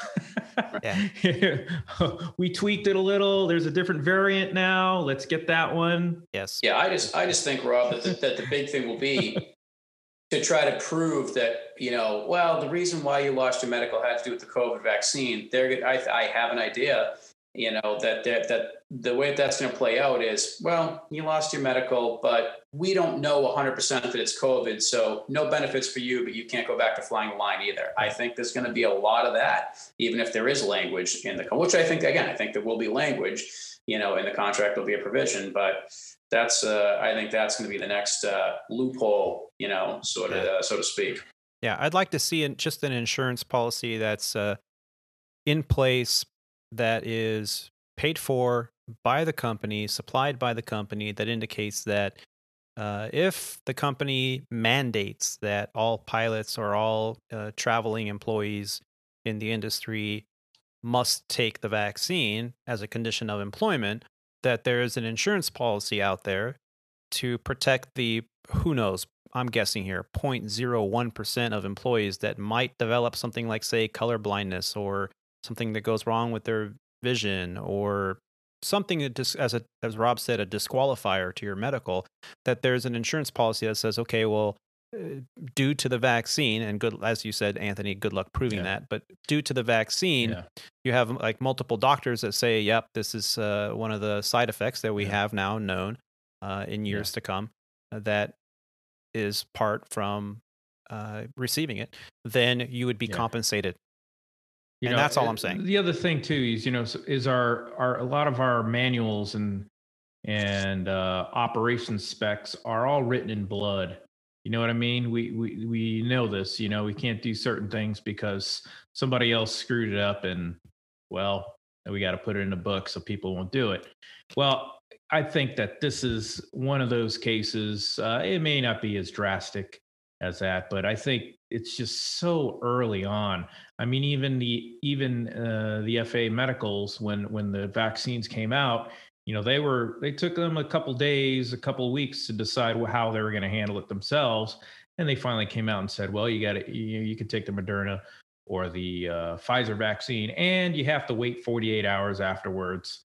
So I think that's good. I think they had to do something, but I don't think that they were all happy-go-lucky about it, because they hadn't had a chance themselves to review it themselves. So, but I think they were probably pressured by all the administrations and the government to do something, because they needed to get this stuff going. So I don't know. That's just my 2 cents. Yeah. So do you need to have any contractual protections if the company does not mandate you to take the vaccine? Do we what? If they don't mandate you to take the vaccine, and it's only a suggestion, well, then it's your choice whether to take it or not. But if, as Anthony was mentioning, as what other countries around the world are now doing, is making the vaccine a mandatory part of international travel. So if you want to travel to their country on vacation, you got to take the vaccine. Why can't I just do a COVID test? I'd rather do that. Test negative. Well, and I think that's part of the other discussion in terms of, what Anthony started touching on with, and you, Rob, just now, other countries could make you come with some kind of proof. And that's going to be, I suspect, probably part of the reopening. Yeah. Is either proof that you had COVID, or that you have some kind of record of vaccination in order to open lots of things up. In the end, I don't know that any company would want to mandate you to take a vaccine. And part of that insurance is, and the insurance aspect is part of the reason why, is because it does open them up to some liability to it. Yeah. I'm probably going to stop there. I think I probably fall a little farther than you guys in terms of the contract. I mean, you can get the vaccine. I mean, but to expect the company to pay for it. I mean, we do have short-term, long-term insurance, no matter what you are, or you can take fighting for the vaccine, or maybe you lose your medical because of COVID, and that's your choice. And, there's always that aspect too. There sure is. I think there's definitely lots of layers to that onion. I would probably suspect that you'd be hard pressed to find a company that's going to force you to do something, and then because they don't want to take on that, what you guys are all, generally asking for with contractual. Hey, well, you said I had to do this, and so if something happens, pay me. And I think that's going to be I'm also up for the a more rapid development, or rapid I guess development would be the right word, but of a rapid test for it's more common, something that can even be this is going to sound really crazy and Jepson like, if you remember that show, but something that's app based, you know what I mean? Something that is developed, and it's constantly updated to your phone, your app. I mean, you do that with diabetes, glucose stuff. I mean, I'd be kind of cool if a company can rapidly develop something that is instantaneous, and it proves that you do not have the. Didn't we talk about this like 3 shows ago? You pee on the stick to find out if you're pregnant. Come on, man. Yeah, right. Exactly. But I mean, that'd be something so cool. Some entrepreneur will come up with that. The free market usually solves these problems. It solves them better than the government. Yeah. In almost all cases. So there'll be some smart person that comes up with something for sure. It's a matter of how long. Let's do it right here, the 4 of us. All right. We won't have to do this podcast anymore. I'm just kidding. Yeah, because the money is just raking in right now. All you need to do is figure out how to overcome science. It's like other Velcro, than that, it should be fine. Yahoo, Amazon, all these easy things. It's like, God, why didn't I think of that? Right. Well, eventually, if you can blow in a little thing that you can get at Costco, and it'll tell you what your blood alcohol level is, I'm sure they'll develop something that you can blow into it, and it can detect if you have the COVID virus. Face ID, Retina ID. You used to have thumbprint ID. I'm sure they could do a DNA, COVID test ID. Just be like, okay, yep. Remember that movie Gattaca, where in order to go into the office building, you had to get a pinprick in your finger, and it would analyze your blood, and it would tell you you're okay to pass. I mean, maybe that is like when you pass through the gates at work, you get all and it analyzes your blood, and it says you are free from contaminants. It could be as quick as a DNA thing. So, you just got to pull a little hair out of here, stick it in the little reader. You're good to go, brother. I don't even want to know. I'm telling you. Hey, I'm brainstorming. I'm going to write this stuff down because I got some research to do. Rob's got his dream board. I'm going to call in Rich in a couple weeks. I'll see you guys later. It's like science. Well, guys, riveting conversation about the industry and what we've been talking about here in the last 24 hours. And I do appreciate all of your input and ideas. Well, gentlemen, this month starts off month of February of every year with Black History Month. And, I really wanted to do a segment on a pioneer in aviation that really was so far ahead of her time that I had to look at the dates twice when I was doing a little bit of research. And who I'm talking about is Bessie Coleman. Bessie Coleman was an early American civil aviator. Coleman was the first African American woman, the first Native American to hold a pilot's license. She earned her license from the Fédération Aéronautique Internationale on June 15th of 1921. That's right, 1921. And she was the first Black person to earn an international pilot's license. She later became a high-profile pilot in notoriously dangerous air shows in the United States. She was popularly known as Queen Bess and Brave Bessie, and hoped to start a school for African American flyers. Her pioneering role was an inspiration to early pilots and to the African American and Native American communities. Who was Elizabeth Bessie Coleman? She was born on January 26, 1892, in Atlanta, Texas. Bessie was the 10th of the 13th children to Georgia Coleman, whose grandparents were Cherokee, and Susan Coleman, who was African American. Only 9 of the children survived childhood, which was typical for that time. When Coleman was 2 years old, her family moved to Waxahachie, Texas, where they lived as sharecroppers. Coleman began attending school in Waxahachie at the age of 6 years old. She would walk 4 miles each day to her segregated one-room school, where she loved to read and establish herself as an outstanding math student. Every year, Coleman's routine of school, chores, and church was interrupted by the cotton harvest. In 1901, George Coleman left his family. He returned to Oklahoma, or Indian Territory as it was then called, to find better opportunities, but his wife and children did not follow. At the age of 12, Bessie was accepted into the Missionary Baptist Church School on scholarship. When she turned 18 years old, she took her savings and enrolled in the Oklahoma Colored Agricultural and Normal University in Langston, Oklahoma, which is now known as Langston University. She completed 1 term before her money ran out and she returned home. At the age of 23, Coleman moved to Chicago, Illinois, where she lived with her brothers. In Chicago, she worked as a manicurist at the White Sox Barbershop. There, she heard stories of flying during wartime from pilots returning home from World War I.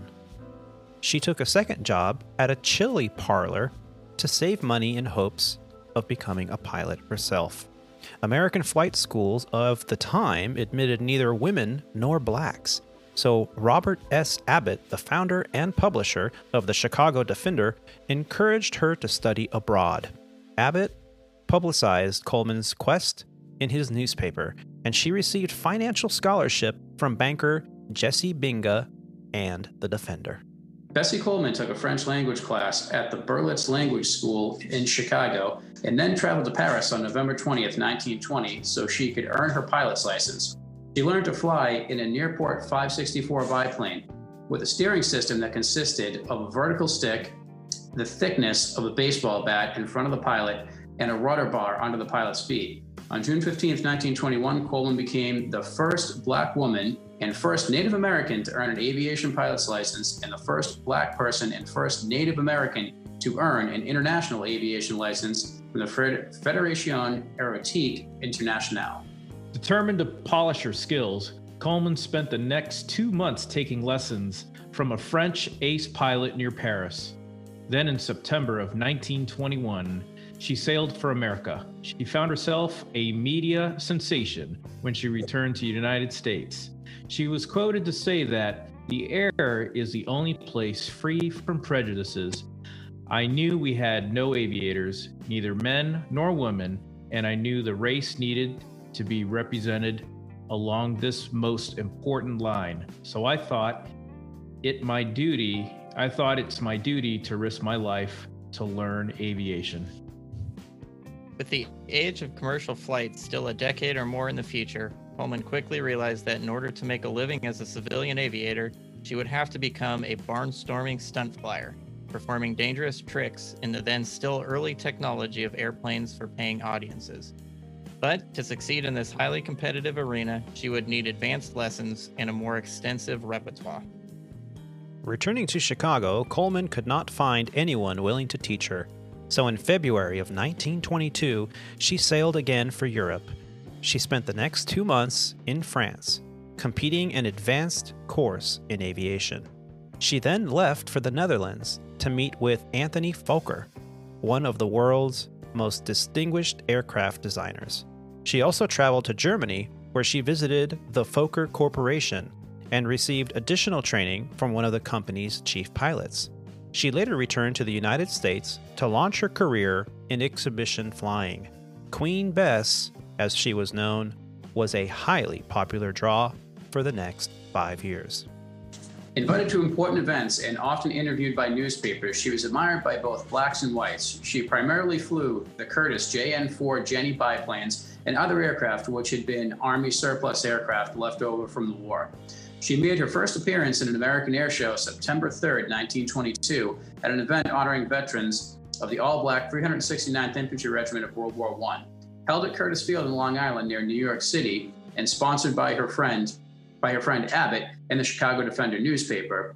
The show billed Coleman as the world's greatest woman flyer and featured aerial displays by 8 other American ace pilots and a jump by black parachutist Hubert Julian. 6 weeks later, she returned to Chicago to deliver a stunning demonstration of daredevil maneuvers, including figure eights, loops, and near-ground dips to a large and enthusiastic crowd at the Checkerboard Aerodrome, now the grounds of Hines Veterans Administration Medical Center, Hines, Illinois, Loyola Hospital, Maywood, and nearby Cook County Forest Preserve. The thrill of stunt flying and the admiration of cheering crowds were only part of Coleman's dream. Coleman never lost sight of her childhood vow to one day amount to something. As a professional aviator, Coleman would often be criticized by the press for her opportunistic nature and the flamboyant style she brought to her exhibition flying. She also quickly gained a reputation as a skilled and daring pilot who would stop at nothing to complete a difficult stunt. In Los Angeles, she broke a leg and 3 ribs when her plane stalled and crashed on February 22, 1923.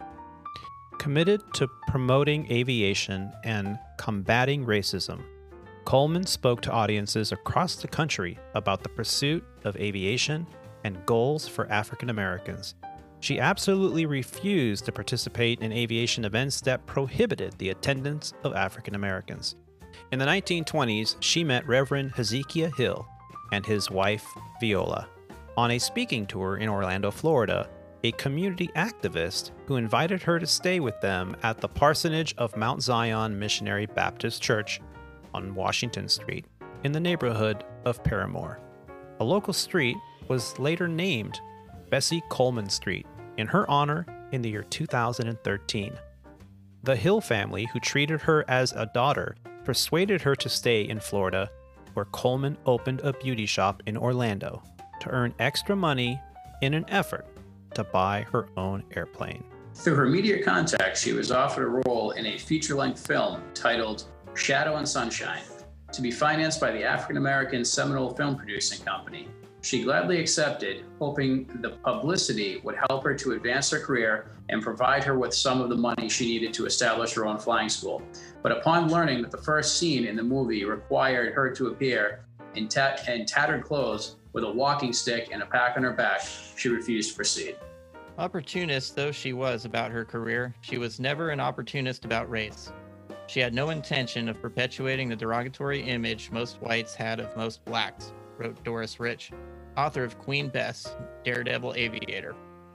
Mae Jemison, the first African-American woman astronaut, said, "It's tempting to draw parallels between me and Miss Coleman, but I point to Bessie Coleman and say here is a woman, a being who exemplifies and serves as a model for all humanity, the very definition of strength, dignity, courage, integrity, and beauty." Coleman would not live long enough to establish a school for young black aviators, but her pioneering achievements served as an inspiration for a generation of African American men and women. Because of Bessie Coleman, wrote Lieutenant William J. Powell in Black Wings 1934, which was dedicated to Coleman, we have overcome that which was worse than racial barriers. We have overcome the barriers within ourselves and dared to dream. Lieutenant Powell served in a segregated unit during World War I and tirelessly promoted the cause of Black aviation through his book, his journals, and the Bessie Coleman Aero Club, which he founded in 1929. In April of 1926, she purchased a Curtiss JN-4, a Jenny, in Dallas, Texas. Her mechanic and publicity agent, 24-year-old William Willis, flew the plane from Dallas in preparation for an air show and had to make 3 forced landings along the way because the plane had been so poorly maintained.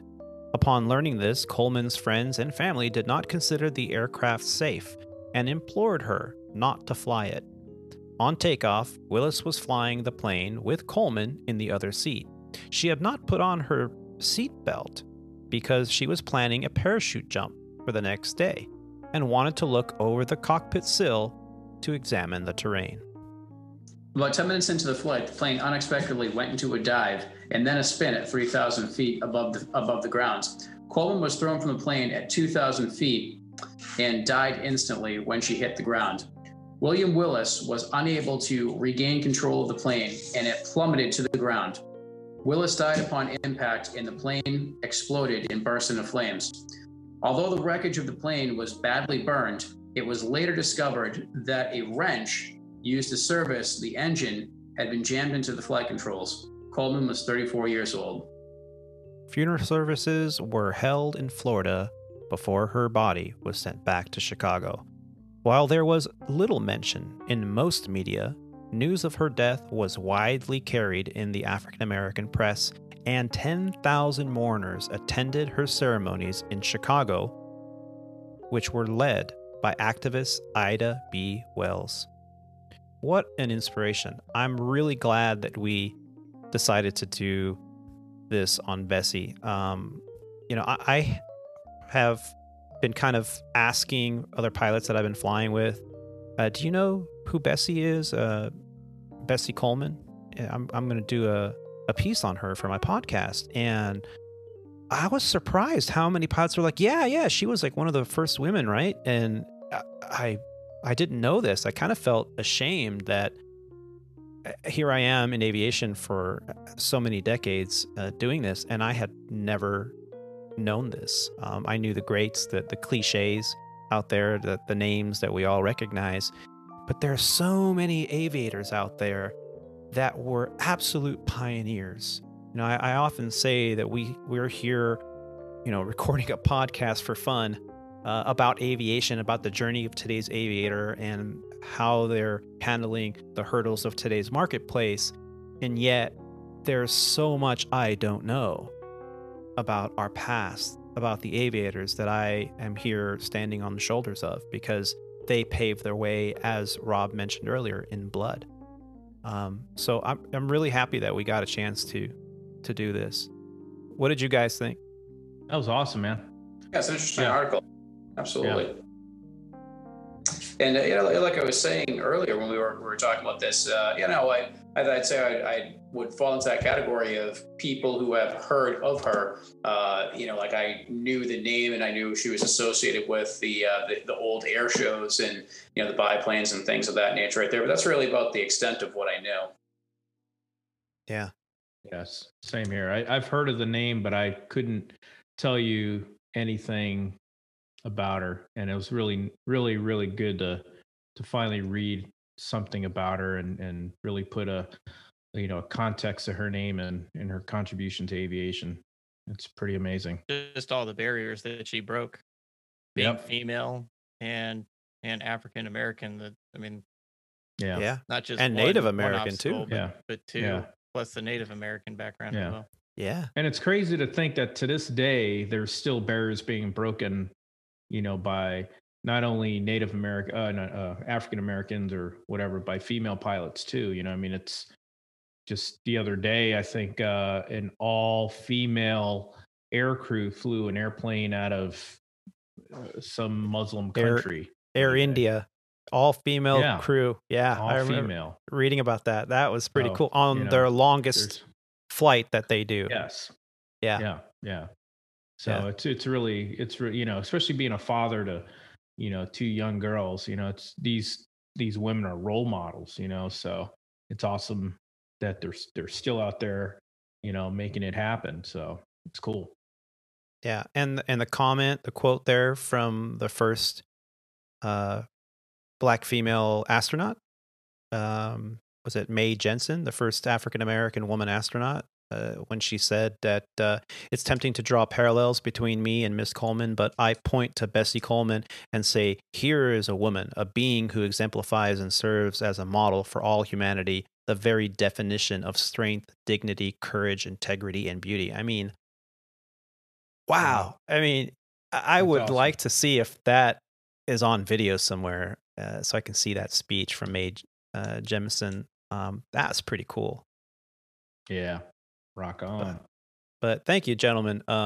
Today's show's been great. It was kind of a last minute thing for me because we were debating whether to do it, but then we thought, okay, let's, no matter what happens, whether Anthony can join us on the show or not, let's just record something and on this layover. It's a longer layover for me, so I have the privilege of setting up, having good strong Wi-Fi here at the hotel and getting it going. And I was sending videos to you guys via text messages before the show that I've learned how to mirror, basically make a 2-screen laptop here with my EFB by using this air screen or whatever they're calling it, screen mirroring. So I have like 2 screens here that are being used for my laptop with no wires. It's really cool. So yeah, we had a great show. Really had a good time having this debate about both the vaccine and the new Warren letters and everything that's going on with our economy and the Congress and the politics of aviation. I mean, for some people it's a bit of a minutia of having to talk about it, but it affects us. We should know about it. And whether you're a senior pilot or you're a new hire that's maybe possibly affected by all this, it's important to kind of get a perspective on what's going on in our industry. Yeah. It's definitely, it's something that, if you're looking to get in the industry, if you're out there working on your ratings, plugging away, trying to get on with an airline, it's something that, unfortunately, it's a reality of our profession. It's a cyclical nature. We talked about it time and time again in numerous podcasts. We have our highs, we have our lows, and unfortunately,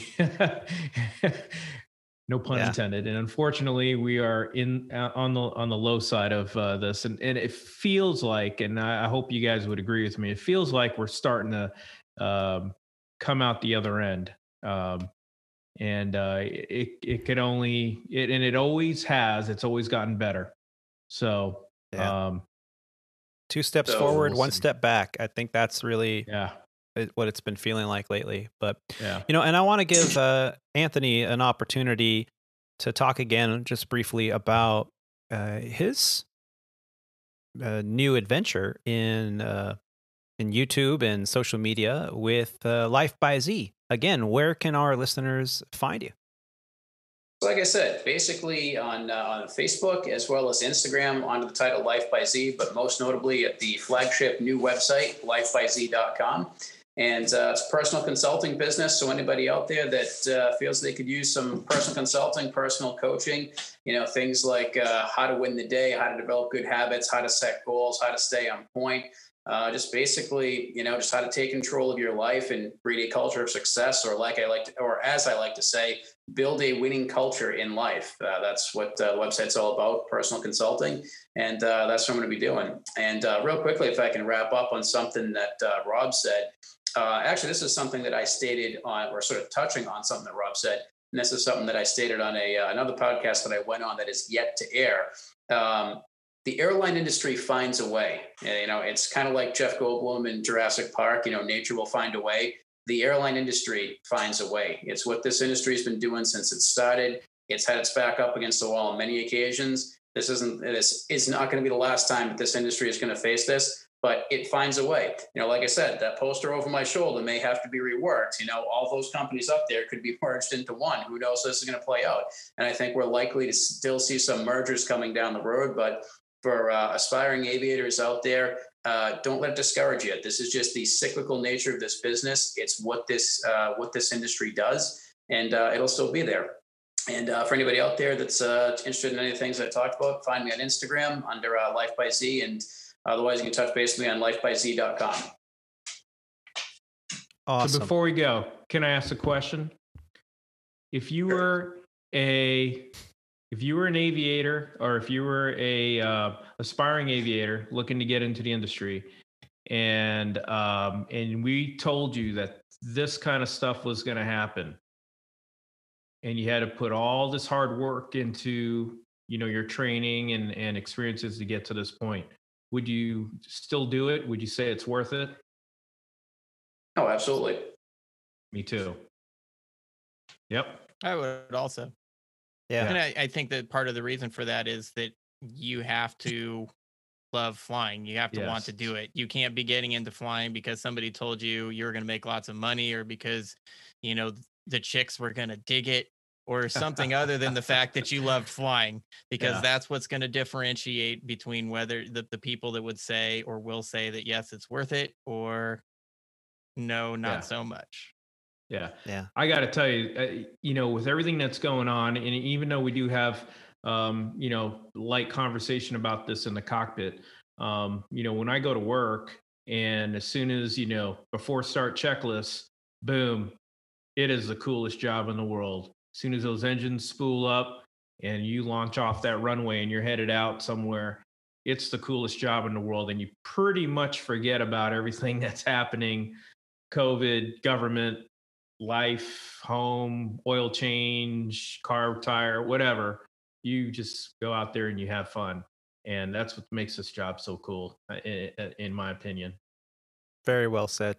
Yeah, very true. And I can't tell you how many questions I've been asked probably in the last 30 days by captains that I've flown with about, tell me about your podcast. Would you tell a young person that they should get into aviation? Because I've had quite a few people that ask me that they're getting ready to graduate from high school or college, and they're thinking about changing direction and going into the airline industry or a pilot industry. What would you tell them? And the conversations start, and next thing you know, it's like 3 days of the trip, and you're still talking about the debate. Should you get started or should you not? And then, I simply tell them this. I'm like, somebody comes up to me and says their kid's interested in flying. Can you talk to them? I say, sure, I'll talk to them. And, I have them call me, and I usually tell them, why do you want to do this? What? Oh, I think it's cool. All right, why do you think it's cool? Oh, just because, you guys get to, fly airplanes and make a lot of money. I'm like, no, aviation's not for you. Don't do it. And then they call me and they're like, you told them not to do it? I'm like, yep, I did. I told them not to do it. I know it seems harsh, but, and here's my logic. And don't tell them I said this. And then usually it's like, if I tell you no, don't do it because I don't feel your heart's in it, you're just going to be in a world of hurt. You're going to get in a lot of debt, and it might be not something you'll really have a passion for. And when the kid calls me back and goes, yeah, but I really am thinking, I'm like, well, I don't think you should do it. I think it's too hard. This is what you can expect. You're going to be gone. You're going to be away from your family. You're going to have, when you get home, your wife and kids are going to always be constantly going, well, you didn't spend time with us, and give me some money and all this stuff. And you paint this really negative picture. And then after a couple of weeks, they still are calling you going, but I still want to do it. What flight school should I go to? Then you're like, oh, okay. You're persistent. You obviously, and here's how you start out. You start out small, get your private pilot license, go to a Part 61 school, pay as you go, don't break the bank, don't sign on the dotted line. And if you still like it after learning the beginning entry positions of flight instruction, and you really feel that you have a passion for it, and you get bit by the aviation bug, then call me back and we'll see what my opinion is of what might work best for you, what strategy, what flight school, what training regimen might work for you. So it really is a way to kind of weed out those, like Anthony was saying earlier, is like those that just are doing it for the money. It's not for you, because this, like what Rob asked, is would you still do it if knowing all this? And the answer has to be yes, because if it's like, nah, I'm gonna go be an electrician. Okay, go. Don't wait. Cool. Go do something else. Yeah, for sure. Yep. Well, gentlemen, thank you man. so much. As all of us here are hoping on the Squawk Ident podcast, is that you're enjoying yourself. You're enjoying the show. And if you find value in our podcast, we would like to ask you to help us grow by visiting our website at aviatortony.com. That's Alpha Victor, the number 8, Romeo Tango, Oscar November Yankee.com. From there on the homepage, you can scroll down and find methods to contribute to the podcast by becoming a producer. You'll find links to our YouTube channel and our other social media links as well. You can leave us feedback from the Contact Us page, either audio feedback or an email describing whether you like the show, what you want to hear more of, or even if you didn't like something that we said. We'd love to have a conversation about it. Facebook, Instagram, and YouTube users can also find us under the Squawk Ident podcast search. We encourage you to support us on the YouTube channel with a like, subscribe, and a share. And don't forget to check out Life by Z and lifebyz.com. In closing, I'd like to say thank you for taking the time to listen to these grateful aviators. Keep the dirty side down out there, be safe, and take care of each other. Bye, everyone. See ya. Take care. Be healthy.